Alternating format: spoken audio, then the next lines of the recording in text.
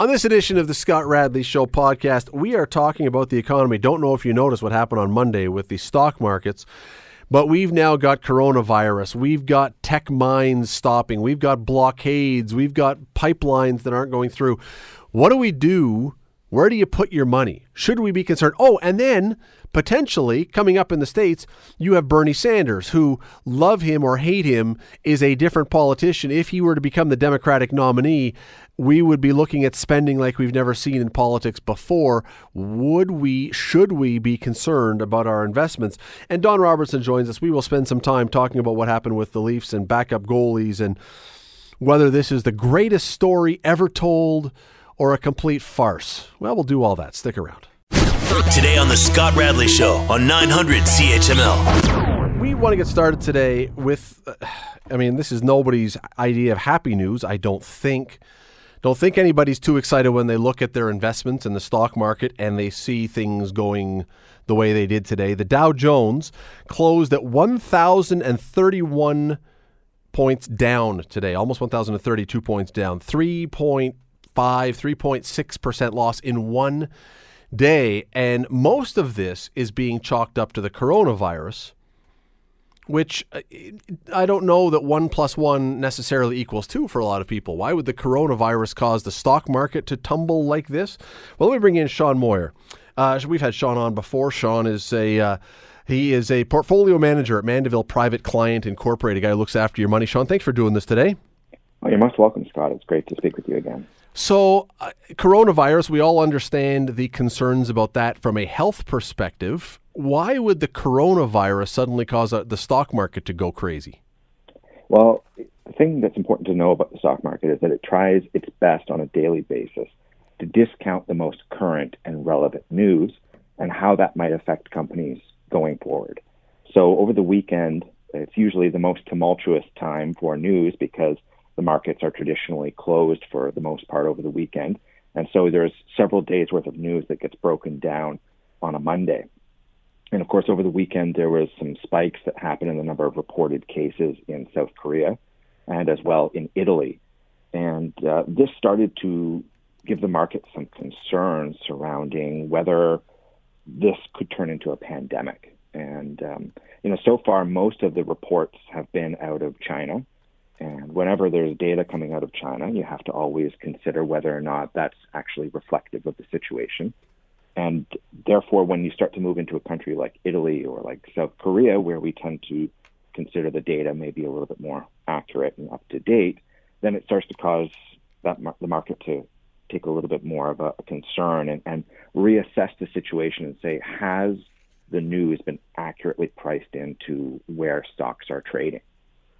It is, there was a line in a story on CNBC today. Here's a quote: "The second largest economy in the world," talking about China, "is completely shut down." Obviously the center for all of this coronavirus is in China. We don't really know what's going on, as you say. We think we know, but who knows what you can trust or what you can't trust. Does this speak in some way to just how imposing China's economy has become in the world stage? Well, it's not just China's economy and consumption and GDP, it's also their backbone and the strength of their workforce. So one of the interesting things that I read over the weekend was the amount of generic drugs that are produced in China. And so if China gets shut down to a large extent in order to prevent the spread of the virus, maybe there's other key factors that we don't necessarily think of right away that might affect our health and our well-being. And certainly from the market's perspective, it affects supply chain. And so maybe a company isn't going to be able to deliver over the next quarter the amount of a particular good that they were anticipating. And so the market needs to adjust whether those sales forecasts are accurate. And then I think, especially over the weekend, what we needed to start to consider was, is this going to be just a 1 or 2 quarter, decision on whether or not things will be good or bad, or do we need to start forecasting out 3 or 4 quarters? And is it just China's GDP or is it the world's GDP? So there's so many factors that go into, trying to come out with a going concern in the stock market on any given day. And you're the expert on this stuff, not me, which is why I have you on. But one thing that you hear all the time, that I hear all the time, is one thing investors hate more than anything else is uncertainty, and with the secrecy around what China is doing and how many people really are affected and how widespread this is and all that kind of stuff, so that we don't really know what the impact on China is other than what we're being told. That if uncertainty is a horror show for investors, this is the ultimate horror show. Well, that's a very good point. Uncertainty is absolutely not what the stock market likes. And it's really because the stock market reflects us as individuals. There's, of course, math involved, and as I was talking about supply chain, logistics, things like that. But there's also emotion, and that's certainly what a day like today really riles up, is the average investor's emotion when they come home and, they're not normally used to hearing about the market on the news, but maybe it becomes the first or second story. And then they start to consider their portfolio and say, I haven't thought about that for a while. And, it doesn't look too good out there. So maybe I better check in with my portfolio and see how it's doing. Well, and then and then here at home, we've got the cancellation, it sounds like anyway, the cancellation of this Tech Mines project. And we've got blockades that were coming down today, but it's an issue that's still going on. And we have pipelines that don't look like they're going to be able to be built. I mean, there's a lot of things going on here that if you have money invested in the stock market, you may have some reason to be a little nervous. Yeah, you're absolutely right. 2020 has certainly not been a very good year when it comes to news flow. And, whether it started off the year with the U.S. and Iran sort of butting heads, and it just seemed to sort of compound week after week with a new story. What's interesting is during that time period, with the exception of the pullback we've seen today and last week on Friday, is the stock market has actually continued to rally very strong into 2020, despite all these negative headlines. And of course, if you've taken a look at your 2019 statement, you'll be very pleasantly surprised to see how good 2019 was. So this, correction that we're sort of experiencing right now is the first time that the chink in the armor has started to show in the last almost 18 months of the stock market. You're listening to the Scott Radley Show podcast on 900 CHML. We're just talking about the situation with coronavirus and the Tech Mine project being canceled and pipelines being blocked and railway lines being blocked. Going to bring back Sean Moir, a portfolio manager at Mandeville Private Client Incorporated, into the conversation because there's another story. And oftentimes here in Canada, we look at American politics as a spectator sport more than anything because we don't vote on it. And it has an impact on us, but more from a distance. Well, there is a story that's developing south of the border that could have a very big impact. And that is the rise right now. We're seeing Bernie Sanders looking like he is going to roll to the Democratic nomination unless something changes. He would be the nominee for the presidency. And the reason I bring this up, you can love Bernie Sanders, you can not love Bernie Sanders, but according to CNN, this is off their website, CNN, I don't think is going to be accused of being a Republican arm anytime soon. Here's some of the things that they say and have costed out for Bernie Sanders' program so far. His health plan would cost $34 trillion over the next decade. His new Green Deal would cost $16.3 trillion over the next decade. $2.5 trillion to build 10 million more units of affordable housing. $1 trillion to improve infrastructure. $1.6 trillion to eliminate student debt. $480 billion for free college education. $1 trillion to hire new teachers and make JK free for everybody. On and on and on. There's a lot of spending here. And then according to, and I'm getting to my point, according to the Committee for a Responsible Federal Budget, if you follow his spending, by 2026, the debt of the United States would be 154% of GDP. So, Sean, if you're a financial planner and you're talking to your client and there is a chance that you could see the American economy take a turn or take a change that it's never seen before, what does this do economically? What does this do for finances? Well, I think it comes back to having a framework first and foremost. That's always the most important thing. So when you talk about all these big news plans and how they'll impact your life, it's important to make sure that you believe in your financial plan, that you're saving enough money, which is the number one thing in your control, making sure you're diversified in your stocks, making sure you have fixed income, starting to explore that alternative universe, or maybe owning some real estate through a real estate investment trust or a direct company ownership.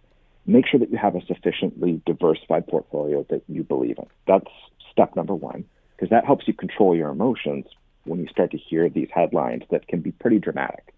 And whether or not they actually come to pass we will worry about them nonetheless. And that emotional toll certainly wears on an investor over their lifetime. So believing in your framework is very important. But if we're sitting here, and again, whether I'm not telling people how they should like or not like Bernie Sanders, but clearly his plan is vastly different from anything the Americans have ever seen before from a presidential candidate. If it starts to look like he has a chance to win, are people going to start panicking with the stock market?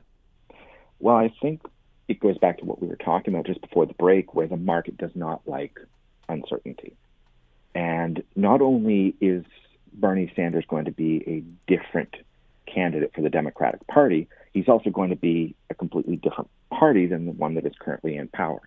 Certainly, a lot of people were writing about how Trump looked like he was sailing toward a second term with the way that the stock market was reacting early in the year. But yes, you can certainly ascribe the news with the Nevada win over the weekend as having some of an impact today as well. And I believe it will continue to have an impact right up until the election.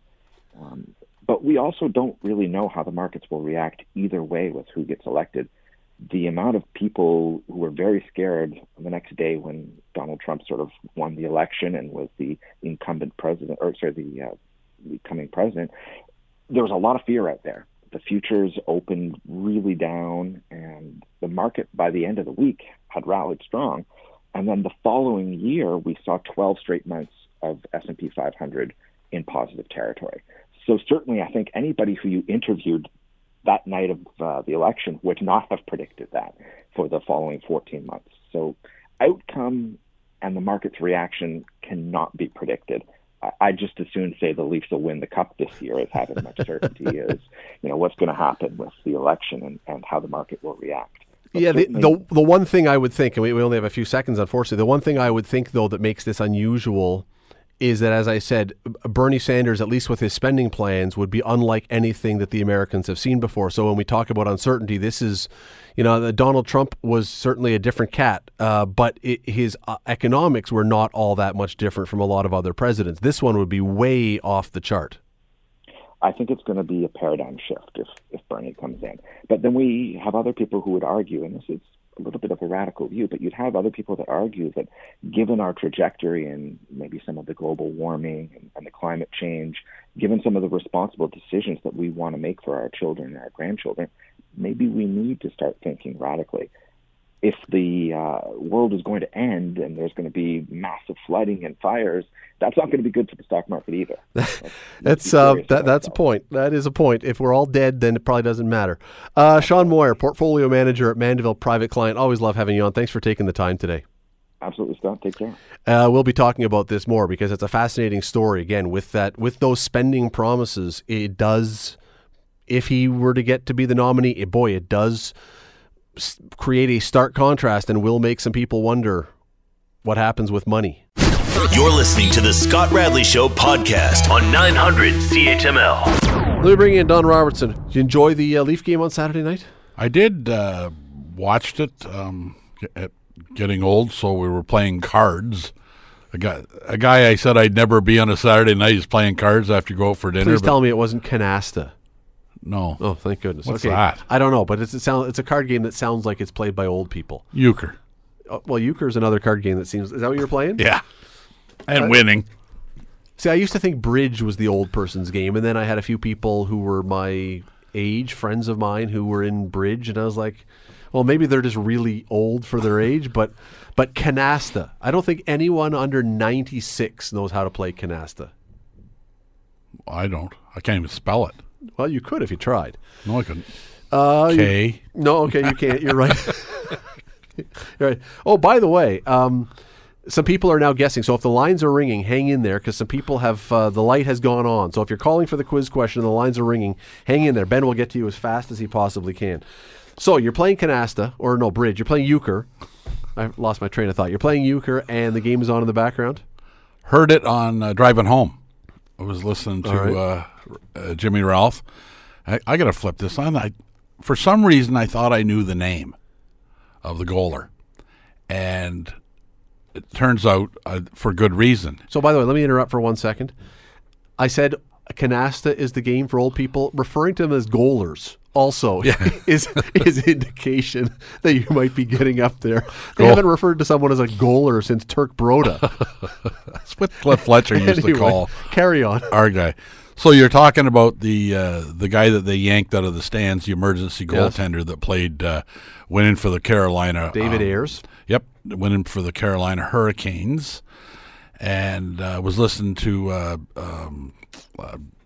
Joe Bowen, and the first 2 shots went in. I'm going, wow, this is rather unusual. I didn't know the circumstances. Obviously, both the other goaltenders had been put out of the game, as I escaped from using the word goaler. We're out of the game, so flipped it on and watched with amazement how a guy that used to play in the Allen Cup Hockey League shut the Toronto Maple Leafs out for the 3rd period. So he used to play in the league with the Dundas Real McCoys and Stony Creek Generals. And so here's his numbers from the year he played. He played in 2014, 2015 with the Norwood Vipers. No longer a team that's in existence. He played 8 games for them that year. Now, again, I think we have to reiterate, this is the guy that shut out the Toronto Maple Leafs, the highly paid, multi-millionaire, high-scoring, allegedly, Toronto Maple Leafs, for a period of NHL hockey in a game that mattered. Yes. Really mattered. In his 8 games in Allen Cup hockey with the Norwood Vipers, he was 0-8 with a goals against average of 8.90. So he was averaging basically 9 goals allowed per game. In his last 5 games, he played 44 minutes, 59 minutes, 30 minutes, 45 minutes, and 60 minutes, gave up 11, 7, 8, 5, and 10 goals. The guy was a complete sieve in the Allen Cup League. He was a complete sieve, and the Leafs couldn't score on him. Well, he played 8 games 1 year. Yeah, and I thought, because when they were talking about it, they were like, before that he'd been a junior B goalie, and so I thought, he must have played like a few years of junior B. Apparently, he played a handful of junior B games. So his last why? Because he said I heard in an interview he was doing with ESPN that he had basically become tired of playing hockey. He was just done with the grind. He'd been playing 7 days a week and was just worn out. You know why you get tired of playing junior B? Because they won't let you play anymore. But he said on that interview that his last then real consistent level of hockey that he had been playing was high school hockey. And now he has been practicing with the Marlies and the Leafs, so he's been facing NHL shooters. It's not like he's just come from high school hockey and not played for 5 years and threw on the pads. I mean, that's the great story, but it's not exactly right. He has faced this level of shooting before. But Don, holy moly. I don't think it speaks to how good he could potentially be, because all the highlight reels had the shots he was stopping. And quite frankly, you could have stopped most of them. Well, you've seen me. I came out to practice one time when Rick Vive played for you guys. I put the pads on. Like George Plimpton. They were still the old DNR horsehair pads. I still have them in the basement. And went out there to try and stop some Rick Vive shots. And you have mercilessly mocked me ever since then, and justifiably so. It was a bad choice. But having watched this, I'm not convinced that I couldn't have stopped as many shots as he did. Yeah. Because the 2 that went in, I probably would have let them in too. And the other ones all hit him right in the chest. Yeah. I could have done that. That was my point. And I seldom have a good one. But it doesn't speak to his ability. It speaks to the fact that, first of all, in a game that the Toronto Maple Leafs needed to win, they mustered 10 shots on a guy that got run out of the Allen Cup League because he wasn't good enough to play. Now, run out of might be a bad way to put it. Just given it up. We don't know. But he was giving up an average of 9 goals a game. Yeah. That's not exactly begging a guy to come back. Norwood weren't that good, but they weren't that bad. So, anyway, the kid's from Whitby, but... and he seems like a lovely guy. Like he seems like a very endearing guy, and you listen to his interviews and you're rooting for him, and all the people around who know him say they were rooting for him. It leads to my question, though, Don. Is this what happened on Saturday? Is this a great story, or is this a terrible, humiliating story? Both. It's a great story for David Ayres. And every beer league goalie still playing at the age of 40 years old, and they're going, how do I get that gig that you get paid $100 a game to go to the Leaf games, and if 2 goalies get hurt, you get to play? Now, all across the National Hockey League, there would be multiple times a year where, you know what, Radley, throw the gear on, get on the bench in case something happens, and nothing ever happens to the second goaltender. Like, I'm sure somebody's looked it up and it's been on media reports. The last time this happened, it was Chicago. Yeah, it would have been the Blackhawks guy with that goalie, and I think he played like 7 minutes. He was the equipment manager of the Zamboni driver. Must be something about Zamboni drivers. But he, unlike this guy, and again, not taking anything away from this story because it is a terrific, fun story, that guy made a bunch of really good saves. Yeah, he did. He came in for a much shorter time, but he actually did some stuff, and you went, wow, good for him. Yeah, he's made some saves, right? But this, I mean, his top level before our league was a bit of junior B. So he's not like he's played minor pro, or he's not Mike Mole sitting there who could actually go in and play the game for them, who'd played in the American League, or Adam Monroe for the Steelhawks, who played a handful of games in the NHL. Look, Adam Monroe, just to interrupt again, Adam Monroe, who plays right now for Hamilton Steelhawks, in a pinch, he could go in and would acquit himself fine. Like, he's a guy who has played AHL recently, has had a great year in your league, and you could put him in there, and Mike Mole too on your team. These guys could go in there and they would not look out of place. They're not NHL goalies at this point, but they would look fine. This guy, it looked like he couldn't even skate when he stepped on the ice at first. He was even holding the stick weird. Well, it was probably because he had to go clean his pants. But it's goaltending in that circumstance, which is what makes it, to use your term, a terrific story, is the fact that no other sport nor no other position in the National Hockey League does that happen. They don't have a couple extra defensemen sitting around or a couple extra forwards, because if guys go down and you get suspensions, you're still going to go with 10 guys. You're not going to put a junior B guy out there to play defense because you're down to 3. You move a forward back. Goaltending is the only position probably in professional sports where that can happen. First of all, there's only 2, and it's a unique position. So it's again, that's one of the things that makes it so much fun to chat about, is because it's the only position in pro sports that can happen, and it happens so seldom, and that's exactly why the National Hockey League have guys like that sitting around. He goes out with the Leafs logo on his pads, the Leaf logo on his mask, probably going, I'm going to be in deep trouble when I go to practice with the Leafs tomorrow morning for stoning them. But Don, we've heard people for ages have this debate about what's the most difficult position in sports to play. And it always comes down to quarterback or home run hitter or NHL goalie.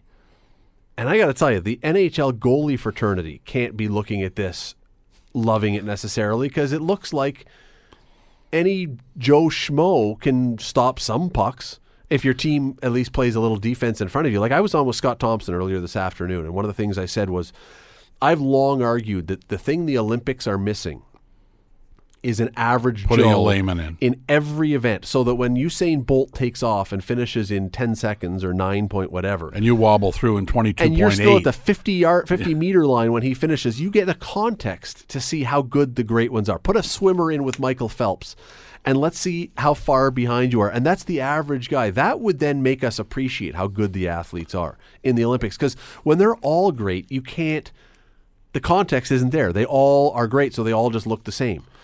But here, you've put an average Joe in, and he looks just fine. Wow. And that can't be looking good for the NHL goalies. And I'm not taking anything away from them, but man, it's... No, but the Toronto Maple Leafs were inept.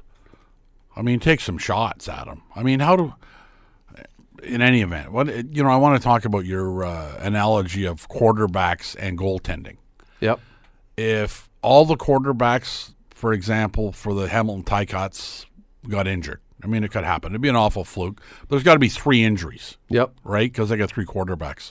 You know that there's another half a dozen guys in that team that at some point in high school or university have been a goaltender. A quarterback. Because if they were a goalie, that would be multi-talented. That would be very good, yeah. Bo Jackson. Bo Jackson was a goalie, he probably too. was. But when you put a defenseman, because I've seen it happen, when you put a defenseman, put the goalie pads on them, they don't look like they've ever played that position before. But if all three Ticat quarterbacks went down with injuries, you would never call some guy who's in the last row of the stands eating popcorn and say, hey, Don, gear up, you're in at quarterback. You would so I'm trying to decide, and again, I think it's a terrific story, but this to me also looks rather bush league for the NHL, that you don't have some system in place better than this. You're listening to the Scott Radley Show podcast on 900 CHML. We're talking about, as everyone has today, David Ayers, this story about the backup goalie.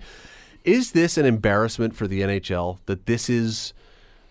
that you could end up with this situation? I don't think so. I think it's a good news story. It is what it is. I mean, it happened in Chicago with that kid, but it happens once probably every 5 years, right? I mean, it's not a common occurrence. If it's a common occurrence, then maybe you say, what are we going to do with this? Start dressing three goaltenders? But I could see them making a new rule that says that the guy has to have played junior, like OHL or something within the past 3 years. Like, you can't have someone who's a 42-year-old Zamboni driver. Well, that's how low the percentages are. They think it would ever happen. I know. But I mean, look, I remember back in the Sydney Olympics, 2000, there was, you may or may not remember this story, there was a swimmer from Equatorial Guinea named Eric the Eel Musambani. Remember Eric the Eel?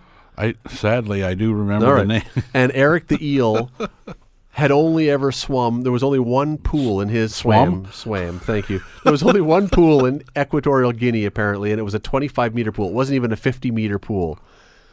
And he ended up in a draw, if you remember, with one other guy, and the other guy false started and got kicked out. So Eric the Eel had to swim by himself, and his time was, like, he almost drowned. He was in the water so long. They had lifeguards on duty. But after him, they put in new rules that eliminated that kind of... Now, it was a great What year story, was that? 2000. And it was fun, and everybody loved it, and Eric the Eel was a celebrity. But the Olympic people said, we can't have this kind of foolishness in our Olympic Games. You know when it started? Eddie Edwards. Eddie the Eagle. So you got the Eddie the Eel or Eric the Eel. I saw Eddie the Eagle jump. Did you? In Calgary. And you prayed he didn't die. And then I saw him 2 days later on the street, and you see all these Mamba players, and I'm thinking there's an NHL player up there. Go walk by, and it's Eddie with the pop bottle glasses on. He was a legend. Yeah. But those two instances said, just because he's your country's best doesn't mean you can send him. But it was the removal of fun, good news, fun stories, but we need more serious. And I really think that that's what's going to happen here, is this will be the last time you see a story like this. There may be a third goalie that has to come into a game at some point, but I think they're going to put in some new rules that say it has to be a independent person not working for the team, and B, someone who is of a high level, who has recently played at a high level. The Leafs may put that rule in, you can't work for us, because it's more embarrassing that we get you ready to go in. I agree that they may want to, they may want to look at the standard, but you can't say the 42-year-old didn't go in and do his job.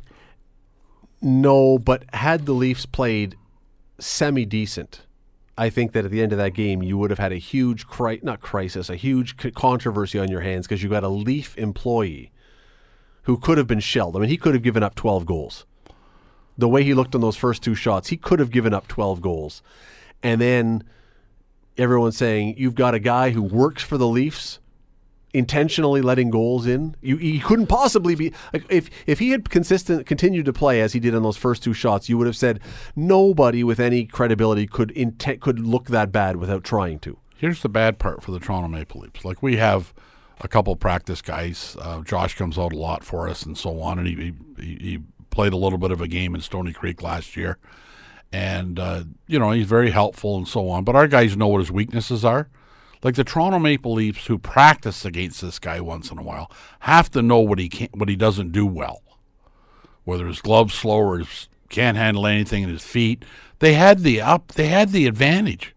They had 10 shots on net. Do you think they pay any attention, though? See, I wonder when they're practicing against a practice goalie if they're really paying attention to where he's weak, or if they're just shooting, and if he stops it, he stops it, but you're not really thinking about it. Well, I think he's thinking about them way more than they are him. Even if they don't think about it, they had an advantage to shoot against them. Sure, yeah, you got to get shots. All right, here's to me, Don, the bigger question about this whole thing. And we lose track because, again, David Ayer's a great story. He was on the Today Show. He was on ESPN. He was everywhere, and he's down in Carolina either tonight or tomorrow. It's gonna be crazy. Here's what I was surprised at when I was listening to the trades today. I understand the Leafs tried to trade for him. Yeah, probably. Yeah, they tried to send pick him up. We want him on our side. Tyson Barrie for him. But somehow, and it's not lost because it's clearly, Leaf fans have lost their minds over this story. Yes. Understandably so. For a couple reasons. How bad the Leafs were. That's what I mean. Did you see Sheldon Keefe leave the bench? Yeah, he was just gone. Oh. But during the game, when I don't know if you say he was screaming at them, but he was vigorously talking to them. Most of them weren't even looking at him. They had tuned him out already, and you go, really? And this is my question about this, Don. I was born 4 or 5 months after the Leafs won their last Stanley Cup. I've not been alive to see the Maple Leafs win a Stanley Cup, and for 90% of my life, they've been a joke. The Harold Ballard years, which I saw all those, and through the 80s with 92, 93, Dan Maloney and Mike Nicoluk and all those guys, and with Brad Motor City Smitty and Paul Higgins and, like guys who should never have even been in the league playing and all this stuff. Anyway, I'm fascinated by how a franchise can seem to find itself, and there's a few of them that have been in this position over the years, that just cannot, no matter what they do, who they hire, changes they make, players they get, cannot seem to extricate themselves from putridity. And that's what the Leafs are. They have their moments. Every once in a while, you make the playoffs. Maybe you win a series or two, although it's been 15 years since they've won a series. After they beat the Pittsburgh Penguins 4-0, they started building the floats again for the parade. But how does a franchise, how does an organization not be able to all different people, all different players? It's not like there's anybody from the 80s who's still playing on this team that's carrying it over.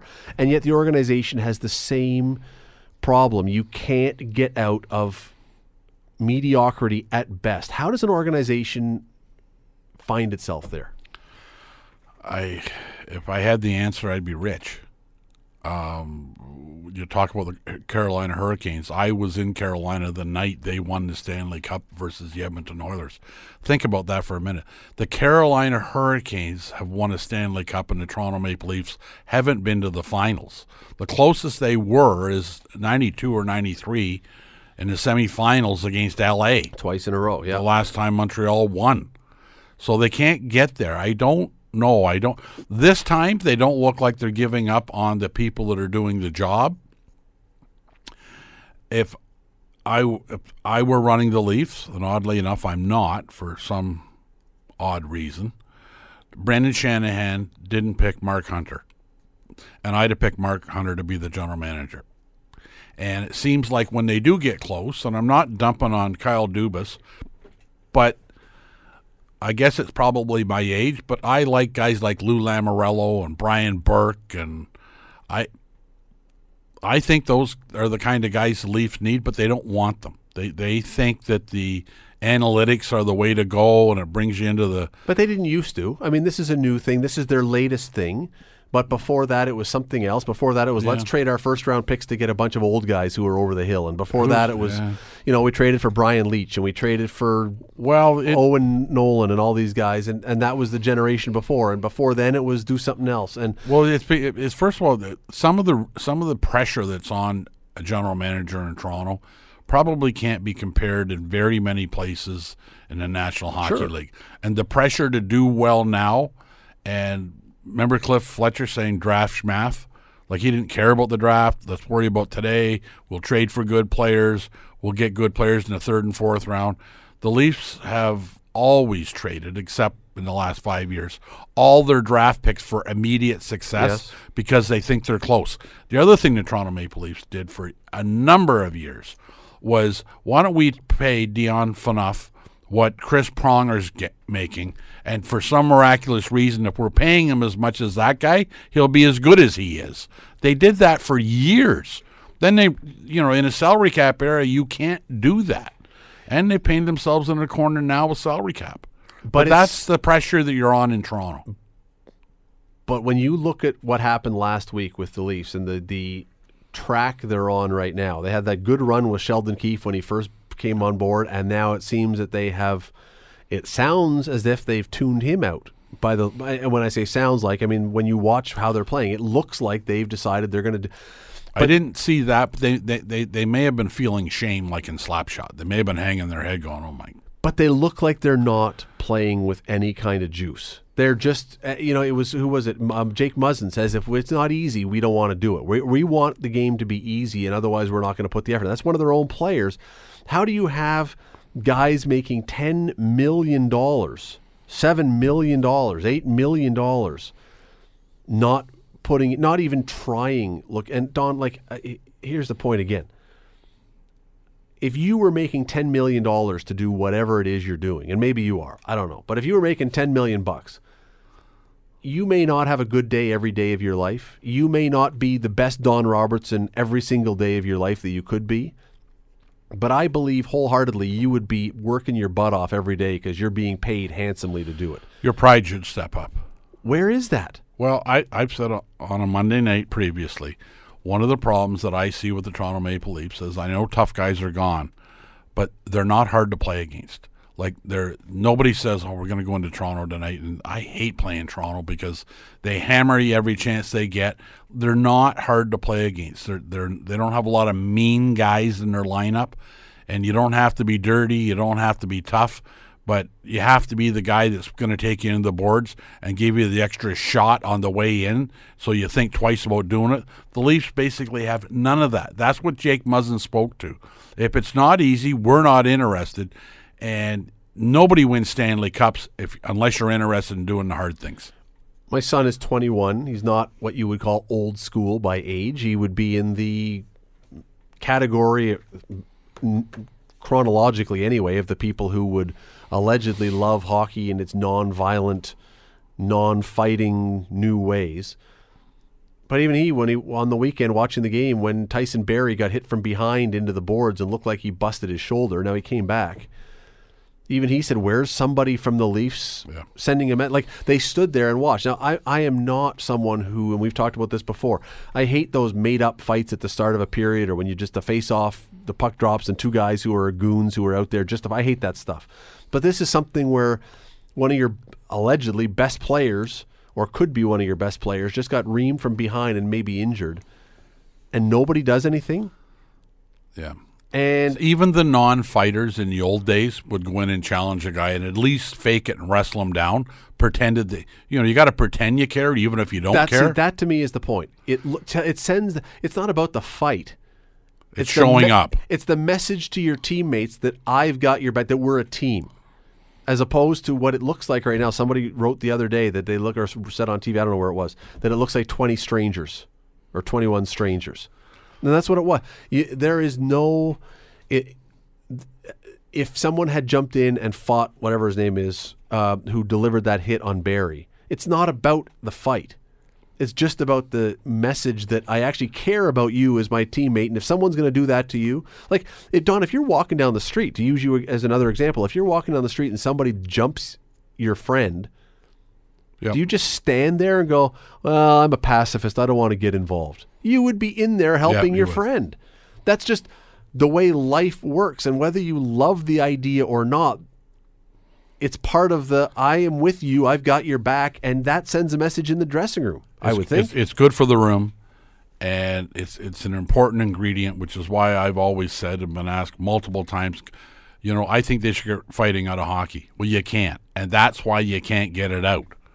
But apparently, the Toronto Maple Leafs can take it out of hockey. But you're right, somebody should have stepped in. A good example, Matthew Tkachuk and Kaysen. in Edmonton when they were going to play and all that crap from the game before. The Battle of Alberta's back. This kid doesn't want to fight Kaysen. It's not a fair match. He stepped up, got in a fight, got tuned up, but now it's over with. But at least he showed up for it, whether he liked it or not, and whether he went, this is going to be no fun at all, but he did it. Now, that's the stage stuff you're talking about, but he manned up and took his lumps and did it. What you're talking about, somebody dummies one of your better defensemen and sends them headfirst into the boards, somebody's got to come up and at least push the guy. Paul, why would you not do it again?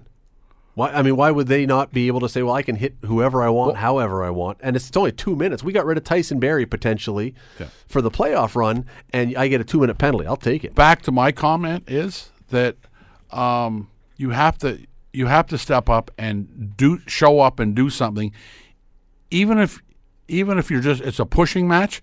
But back to my point is, they're easy to play against. So you can do that, and there's no repercussion whatsoever. That's not the way you're going to win a Stanley Cup, and maybe even make the playoffs. Just go back and watch the scene from Slapshot where Dave Killer Carlson is being stitched up and goes back on the ice to continue fighting while he's got this needle still in his lip. And, in the dressing room afterwards, Dave's a killer. Dave's a mess. That'll show you how you build that team thing in the dressing room. That, my friends, is old-time hockey. That is old-time hockey, quite literally. You're listening to the Scott Radley Show podcast on 900 CHML. You know what, Don? Let's just ride this thing right to the end. But going back, because I got to be careful how I say this, because I don't want to be insulting. It's not meant to be insulting at all. But with how David Ayres did as a 42-year-old guy who can step in net and be competent at best, but he was competent, not a lot of shots, does this not say very clearly that when the day comes, and it may even be here right now, that there could be a woman that plays in the NHL as a goalie? Because I think there are women out there who are way, way, way, way better goalies right now than David Ayres is. Yeah, but he played a snapshot. If you're going to talk about playing in the league, if you're going to talk about saying, could you play a game? Maybe. Tampa Bay Lightning, Manon Rhéaume. But that was so far ago, and she was a publicity stunt. I mean, she wasn't really that. She was okay. But I think there are women now that are far better than he is and could hold their own. Well, they don't get the opportunity to back up. They don't get an opportunity to be put in a position that he was put into. I think the fundamental difference between ladies or women playing the game and men is size. Like, these guys now, I mean, if you're not 6 foot, they don't even talk to you. Right.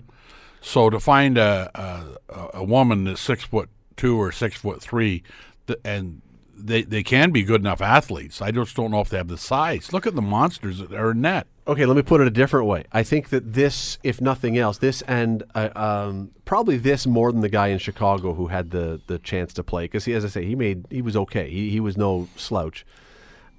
This to me shows that at least the door could be open if you could find someone, a woman who was playing with the size. I see no reason now that. I'm not saying there's a woman out there today who's ready to play, but it's getting much, much closer. If that guy can hold the fort in an NHL game, there are women who are much better goalies than him right now. We are closer, perhaps, to seeing a woman in the NHL. It would be as a goalie. I don't think there's any chance that there's a woman who plays in the NHL right now or any time in the near future not as a goalie. But I think we could see a goalie. I don't believe so on a regular basis. I don't think that anybody's going to have a backup goaltender that I'm aware of, that you would start saying that you're going to play 23 games this year for us because you're the backup and you're going to be the key to us getting into playoffs. I think if there was a goaltender that was that close to what you speak of, they would already be playing in the Southern Pro League, which is not as good as our league. The Federal League isn't as good as the Allen Cup Hockey League. They would be there because that would also be a little gimmicky, because you're gonna have the goaltender from the U.S. Olympic team playing for you. Shannon Zabados, the Canadian Olympic goalie, did that for a while. She was with a men's team, and I think it was in the E for for a year. Yes, I did see that. And I think she was fine. Again, I'm not suggesting that it happens today, but I'm saying when you look at this guy, I can see the day coming that could be under the right circumstance when you have someone. I mean, look, there's a couple other things you would have to have. You'd have to have a women's league where you could pull someone from just to get to that next level. And probably then you would have to have someone who played or at least faced, because he faced pro shots in practice all the time. So it's not like he stepped in and has never seen a shot like that. You'd have to have had that experience. But facing them and actually stopping them are two different things, as you found out. It is from an aging Rick Vive. Yeah, no. It's not. He made it. They made it look very easy because the Leafs were so atrocious. I simply look at this and I think, when we probably are a lot closer to seeing a woman come along who can play. As I say, I don't want to be insulting. I don't see any possibility that a skater makes it into the NHL, a female skater. And the only reason I say that is because Hayley Wickenheiser, arguably the greatest female player of all time, she played in men's hockey. She went over to Finland and I think played in either the second or the third division, and she was a second or third line center. I mean, there's physiological differences that make it a very different game. But those pro leagues aren't as good as the Allen Cup Hockey League. But there is a day coming, I can see it, where if a woman is going to play in the NHL ever, it's going to be as a goalie. And all you got to find is that freakish, athletic, very large woman, the 6'2" or 6'3", as you say, who doesn't choose basketball or volleyball, chooses hockey, plays net, and is really good. And I don't know where you find them, but I think if nothing else, this guy proved it's not a ridiculous concept. Don, thanks for coming in today. Thank you, Scott. Your next game? This Friday against the Brantford Blast. At home? At home. Great Meyer, 7:30 Friday 7:30, night. Dundas Real McCoys. Check them out. Your playoffs are coming up fast. We're down 2-0. There you go. So? Outshot them 18-6 in the third period last night in Brantford and didn't score a goal in the third or in the game. Outshot them almost 2-1. I don't know why we can't buy a goal. Well, is David Ayres playing net for them? He might be. Just check that out. Good idea. And Ben, back in the seat, and his first time back here was moderately okay. The Scott Radley Show. Weekday evenings from 6 to 8 on 900 CHML. The Scott Radley Show podcast is available on Apple Podcast, Google Podcast, and wherever you get your podcasts.